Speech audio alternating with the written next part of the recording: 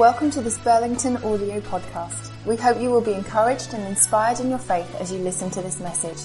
We'd love to hear what you think. Please be in touch with us through the website. More information and many more podcasts are all at burlingtonbaptist.org.uk. Thanks for listening.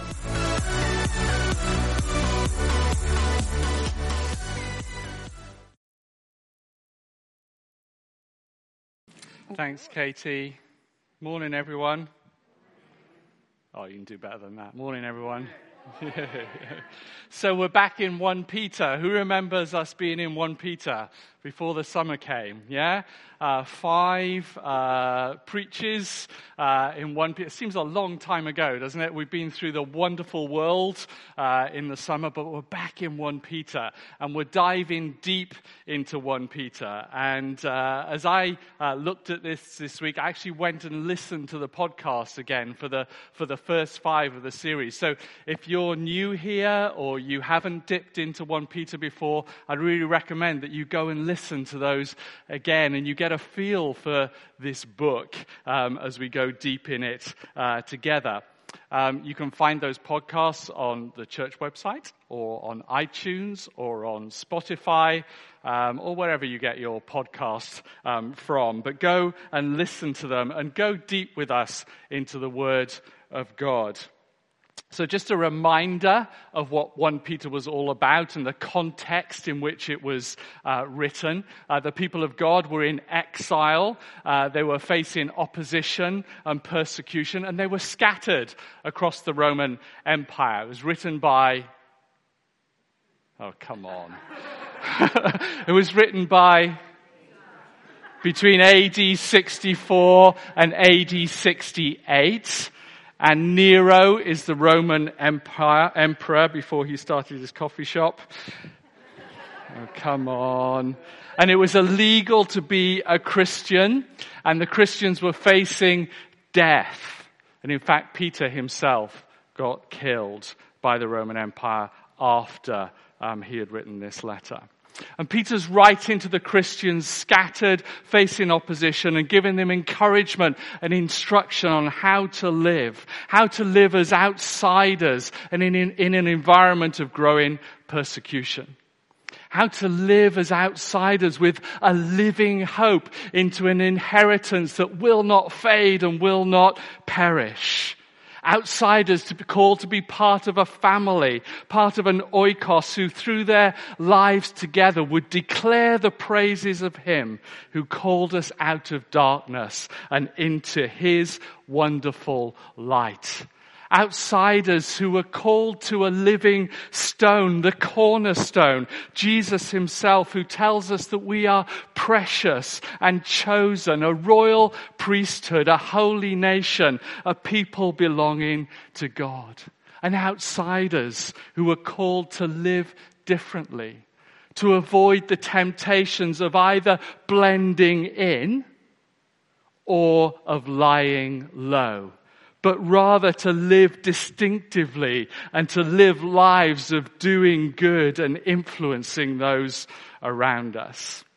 And then the last 3 sermons that Simon preached at the end of July focused in on this key verse in chapter 2 and verse 12. Live such good lives among the pagans that though they accuse you of doing wrong, they may see your good deeds and glorify God on the day that he visits us. And we looked at how we applied that in all of our relationships, in our relationships with the government, in the relationships in the workplace, and in our relationships in our homes and marriages. And in all of that, we saw how our attitude should be like that of Christ Jesus. And we read in Philippians 2 something that sums up for me what Peter is saying to how we should live out our lives in the midst of this kind of environment. That in our relationships with one another, we might have the same mindset as Christ Jesus, who being in very nature God, did not consider equality with God something to be grasped, but made himself nothing, literally emptied himself, taking the very nature of a servant, being made in human likeness and being found in appearance as a man, he humbled himself and became obedient to death, even death on the cross. And Simon showed us how in this way of life as Christians living as outsiders in exile, facing opposition, that our lives need to be distinctive, outliers, influencing through our relationships and actions and our lives lived out in community together. And so now we land, and I'm grateful that Simon preached on wives and husbands and I don't have to do that. We land on chapter 3 and verse 8. And here Peter starts to apply everything that we've learned so far to the church. All of you, he says in verse 8.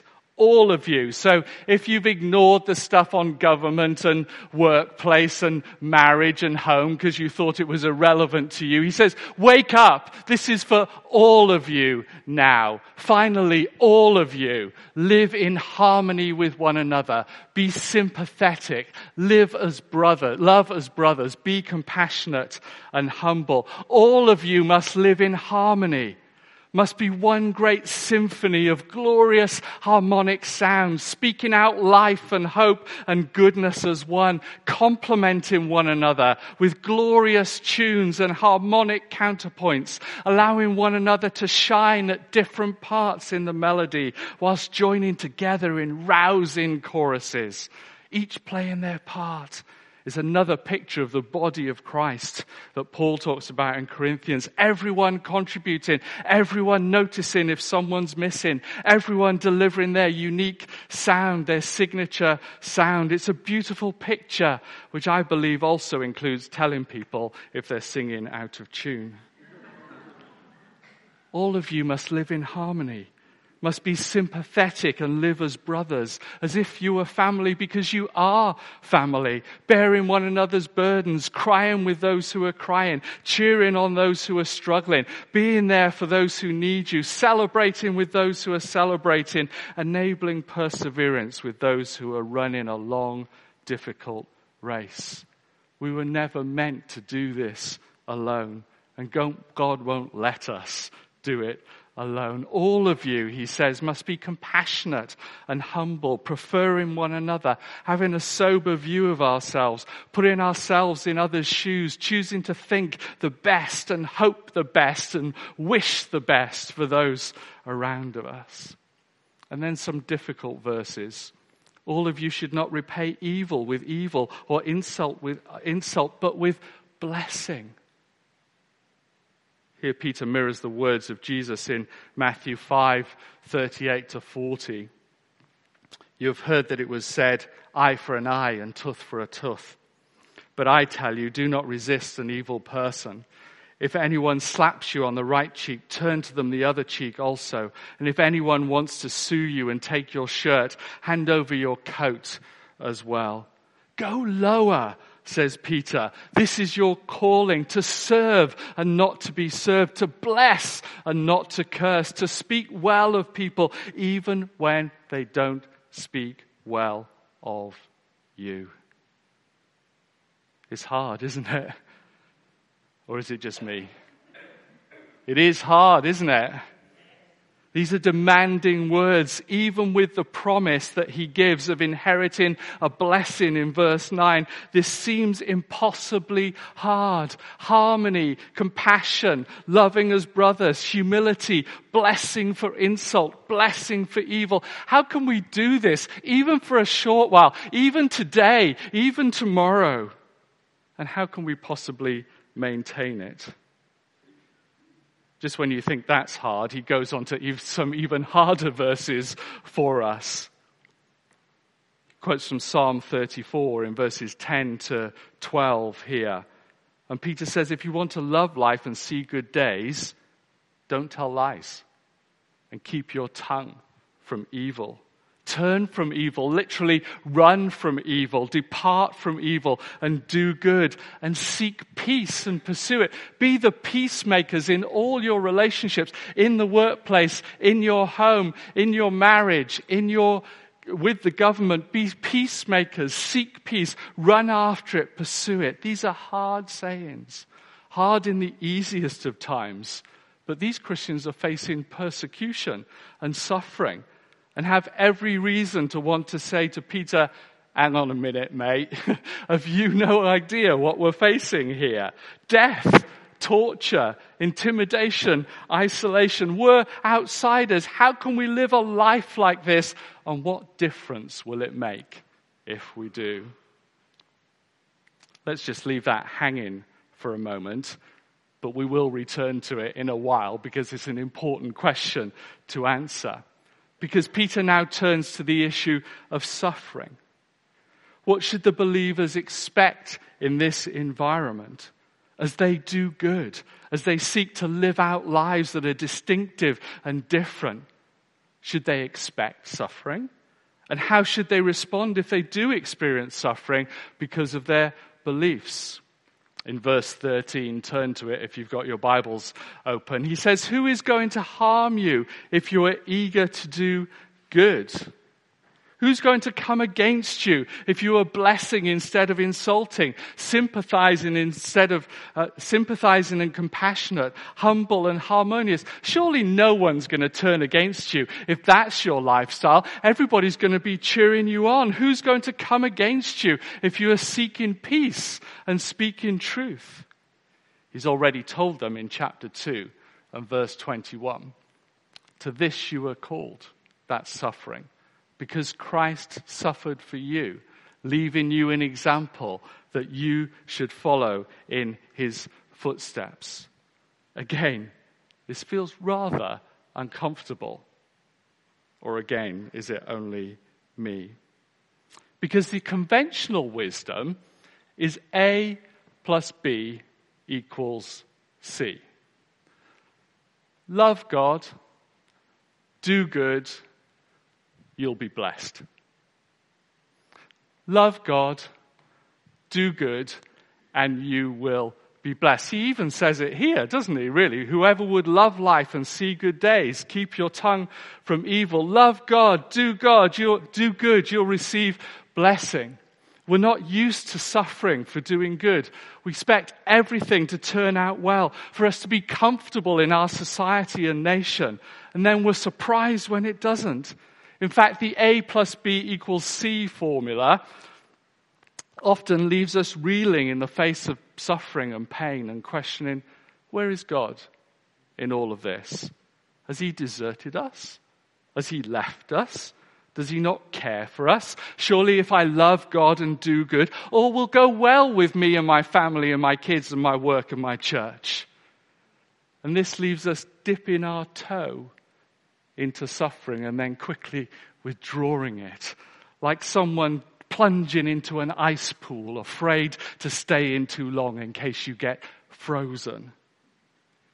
The embracing of suffering and the joy of participating in it with Christ is so far from our reality.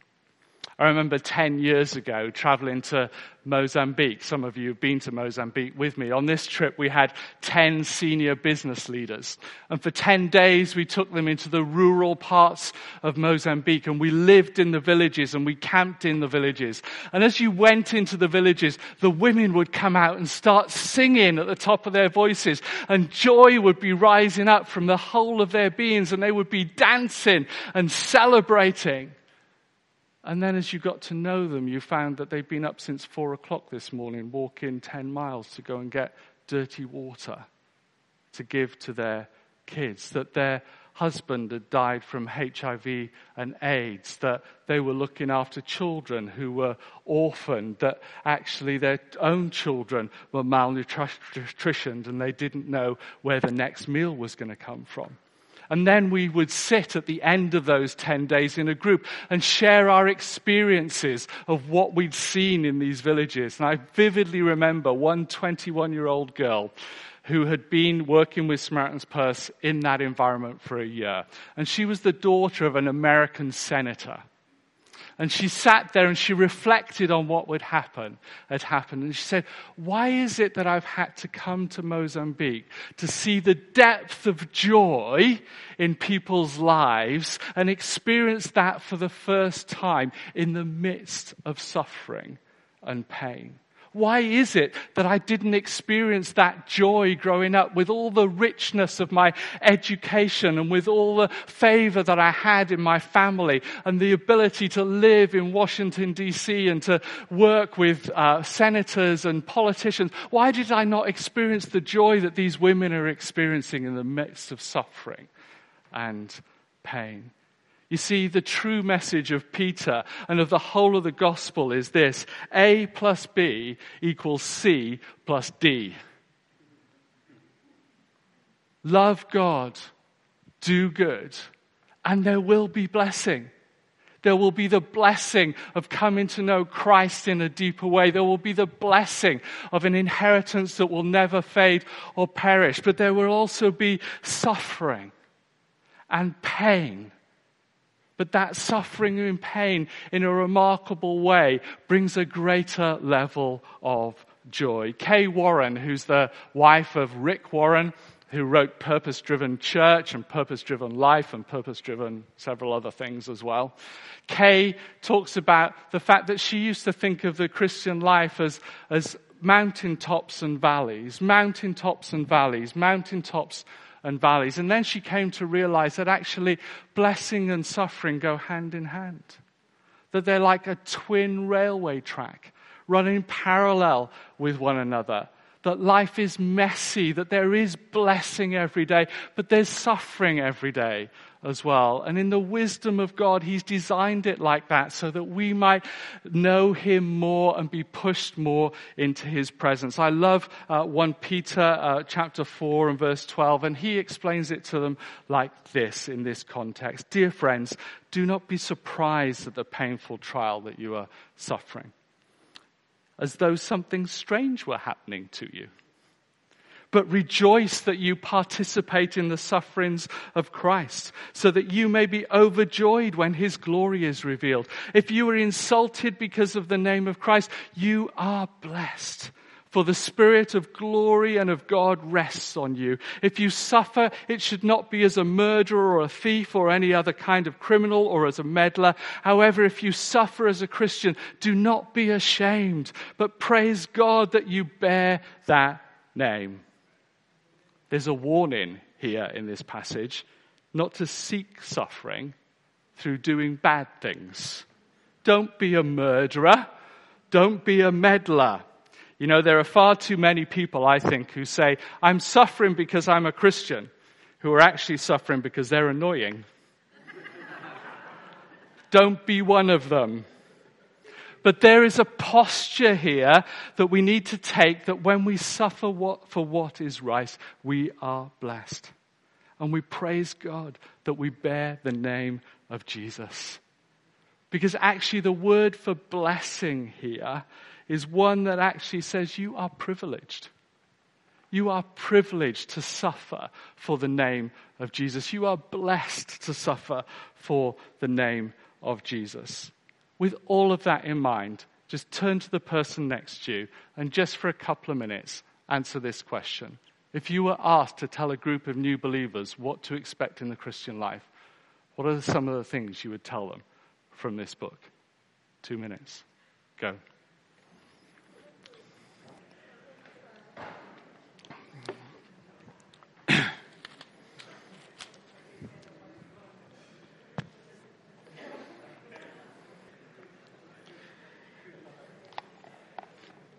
Good luck.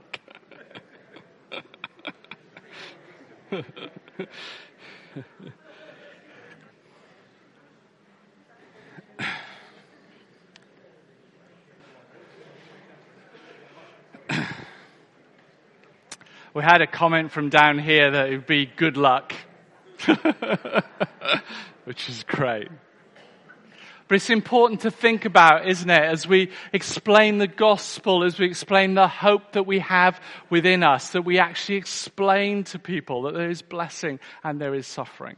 There is hope and there is joy, but there is also pain. So what does Peter give to these believers as encouragements? Because by now, you guys want some encouragement, okay? Because we've dealt with some difficult stuff. So what encouragements does Peter give them in these passages? We've seen that he's instructed them to live godly lives and to do difficult things like bless when they're insulted and speak truth and pursue peace. And we've seen that he's instructed them to expect suffering for doing good.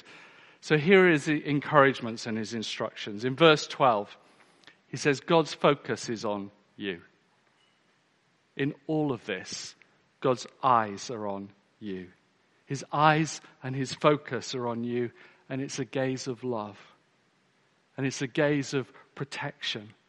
And it's a gaze of understanding. And it's a gaze of compassion. And it's a gaze that we saw in chapter 2 earlier in the series that reminds us that we are precious and that we are chosen. So yes, there is blessing and yes, there is suffering, but God's eyes are on you. Elsewhere in Scripture, it says that God's eyes range across the world, looking for those who fear him, looking for the righteous. And God's eyes are on you, not in a negative way, but in a way that says you are loved, that you are cared for, that he has compassion for you, that he looks out for you. And secondly, the encouragement is God's listening to you. Not only are God's eyes on you, his ears are attentive to your cry. He is listening to your groans and your cries that are not unheard. Your prayers are touching the Father's heart. He hears your mumbles and your whispers in the middle of the night.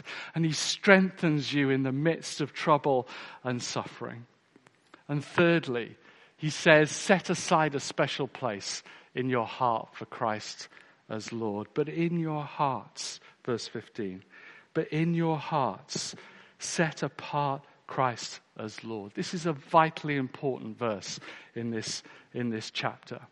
You see, in chapter 1 of Peter, the call is for us to be holy, for us to be holy, for us to be set apart as holy. And it's a call to be holy because the one who called you is holy. The one who called you is set apart. The one who called you is entirely different, unique. He is the special one. He is like no other. He is the creator of all things and over all things and in all things and before all things and after all things. He is the Alpha and the Omega, the beginning and the end. He is the rescuer. He is the Savior. He is the firstborn from among the dead. He is the resurrected one. He is Lord. He is Rabbi. He is teacher. He is the way and the truth and the life. He is the author of salvation, the Prince of Peace, the Lord of Lords, the mighty one.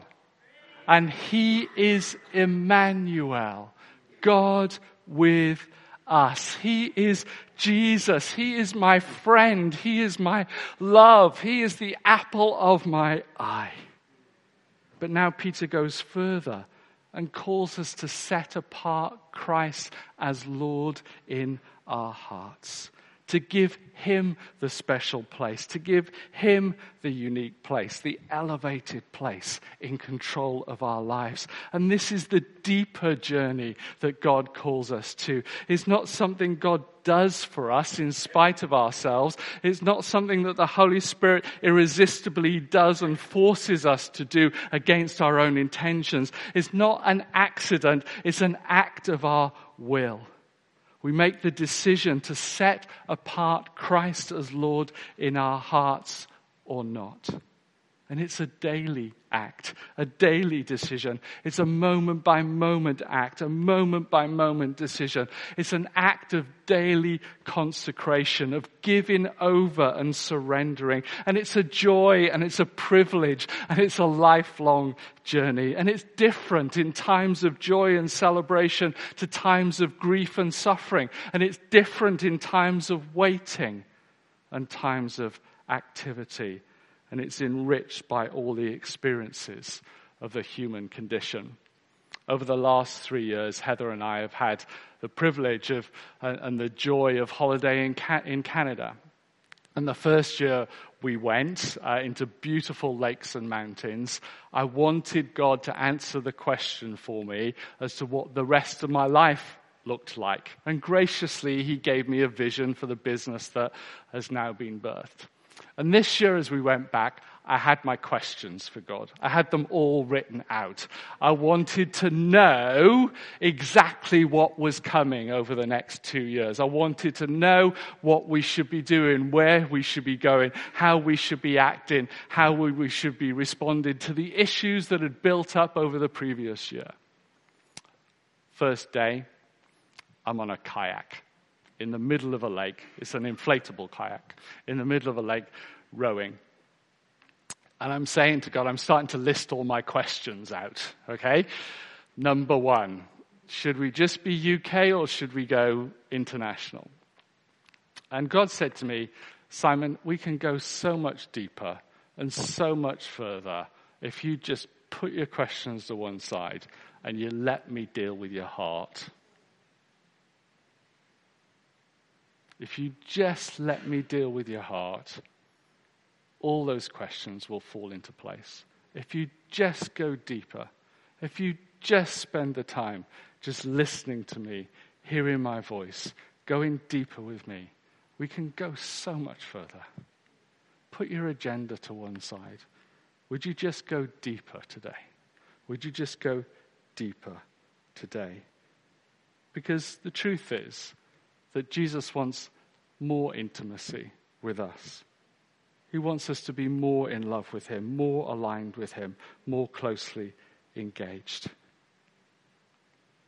And this joy that comes from setting apart Christ in your heart. So Peter tells us what happens when we set apart Christ in our hearts. Firstly, it brings fearlessness and peace. What are you afraid of? Who are you afraid of? Where might you need to be taking a stand and be daring to live differently in the culture and the world? Peter says, do not be afraid of what they are afraid of. Do not fear. Do not be afraid of insults. Do not be afraid of evil. Do not be afraid of death. Do not be afraid of losing control. Don't fear the truth. Don't fear man or woman. Rather, set apart Christ as Lord in your heart, and you will find a lack of fear and peace that floods the whole of your being. Secondly, he says, as you set apart Christ in your heart, you will be ready. You'll be ready to give an answer when anyone asks you for the hope that is within you. You see, harmony, sympathy, compassion, humility, peace, truth, and doing good are contagious. They bring hope, and they will cause people to ask you, how can you do that? How can you bless people who insult you? How can you do good to those who are doing evil against you? How can you bless those that insult you? Only because you've set apart Christ as Lord. How can you speak well of those who do evil against you? Only because you have the power of Christ in you. How can you continually demonstrate humility and compassion in the face of suffering? Only because the power of the Holy Spirit is working deeply in you. You can go lower because you've gone deeper. You can go lower because you've gone deeper.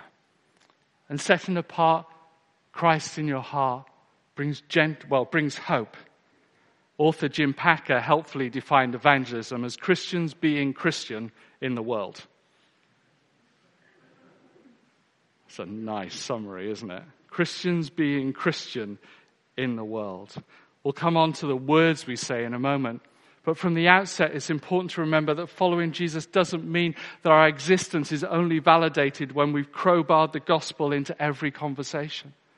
Rather, it means that if Jesus is your ultimate treasure, and if you set him apart as Lord, and he's transforming your life, then you'll always be communicating the gospel in words and in deeds, through your spoken and your unspoken actions. You'll always be the bringers of hope, which might mean not flaring up when someone cuts in on you on the motorway, not holding a grudge when you're repeatedly let down, not needing to have the last word in a discussion, not being afraid of the difficult conversations, pushing into a relationship when it's at its lowest point. if you've lived that way in the view of your non-Christian friends, then I assure you that it won't go unnoticed. I guess what I'm saying is what Peter says in 1 Peter 2:12 again. Live such good lives among the pagans that though they accuse you of doing wrong, they may see your good deeds and glorify God on the day he visits us. But sometimes just living out your life in a good way is not enough. The story is told of a student who went into a hall of residence in her first year. Her name was Julie. Not this Julie, different Julie. Her name was Julie. And she was determined that in the living out of her good life in this hostile environment, in a hall of residence, that other people would see that she was a Christian and that she had faith. And so she would come down and eat her meals, and this went on for months, and she would do good, and she would be compassionate, and she would be caring, and she'd be looking out for the people around her. And one morning she came down to breakfast, and she was sitting there at breakfast, and the guy opposite her looked her in the face and said, "Julie, I've been observing you for the last 3 months, ever since I got to know you, and there's something different about you." She thought, "Oh, great, this is my opportunity." She said, "You're a vegetarian, aren't you?" Sometimes just living out a good life isn't enough, and it needs us to bring gentleness and reverence in sharing the truth. We're not called to shout at people from a distance. We're not called to insult people with the truth, but to share the hope we have in us with gentleness and respect. This means treating people as people, not as projects. It means valuing everyone as made in the image of God. It means sticking in there for the long term, even when there seems to be no change. It means loving consistently. It means being ready to give a defense in words for our faith. Only through the power of Christ in us is this possible. Only by going deeper so that we can go lower. Who's asked you to give a reason for the hope in you recently? And how did you respond? You see, Jesus' invitation to you today is to go deeper so that you can go lower. There's a wonderful book called Hind's Feet on High Places. Anyone read Hind's Feet on High Places?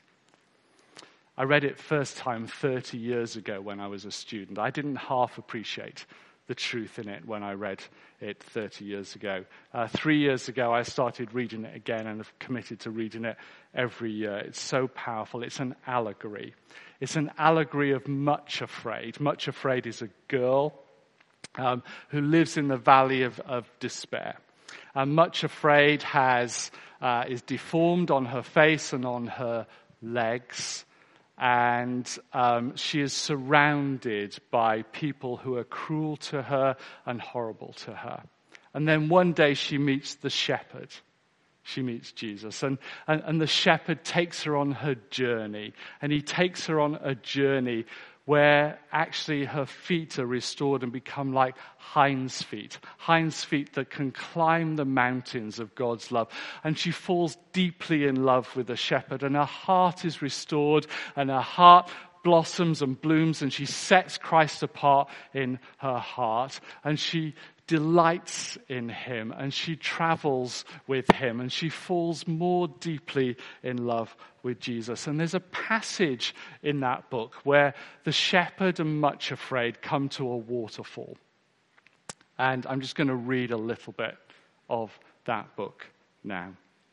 The shepherd smiled again, and they stood silently for a few moments by the little torrent of the waterfall, which seemed to shout even more loudly and exultantly, as though it knew that they had paused to listen. Suddenly, as Much Afraid stood beside the shepherd, it seemed as though her ears and her understanding were open, and bit by bit the water language became clear. It is, of course, impossible to write in water language, but this is the best that I can do to translate it. Of course, it is very poor effort, for though a water song perhaps may be set to music, words are quite a different matter.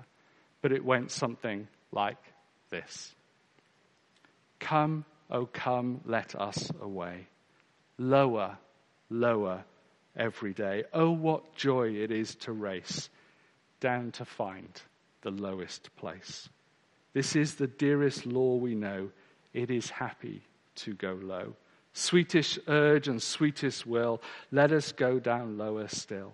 Hear the summons night and day, calling us to come away. From the heights we leap and flow, to the valleys down below, always answering to the call, to the lowest place of all. Sweetest urge and sweetest pain, to go low and rise again. That is very puzzling, said Much Afraid, after she had listened for a little and found that this was the refrain, repeated over and over again, though with 1,000 variations of little trills and murmurs and bubbling and splashing sighs. Let us go down lower still. The water seems to be singing so gladly, because it is hurrying to go down to the lowest place, and yet you are calling me to the highest places. What does it mean? The high places, answered the shepherd, are the starting places for the journey down to the lowest places in the world. When you have hinds feet, you can go leaping on the mountains and skipping on the hills. You will be able, as I am, to run down from the heights in gladdest self-giving and then go up to the mountains again. You will be able to mount to the high places swifter than eagles, for it is only up on the high places of love that anyone can receive the power to pour themselves down in an utter abandonment of self-giving. What might going deeper look like for you in setting Christ apart as Lord? Maybe it involve a deeper prayer life, digging into the scripture more, giving up control of an area of your life. And what might going lower look like for you in serving others? Which relationships might you need to go lower in? Where might you need to forgive rather than seeking control? Who's insulted you, who you might need to bless? But in your hearts, set apart Christ as Lord. Pray. Father, thank you for your word.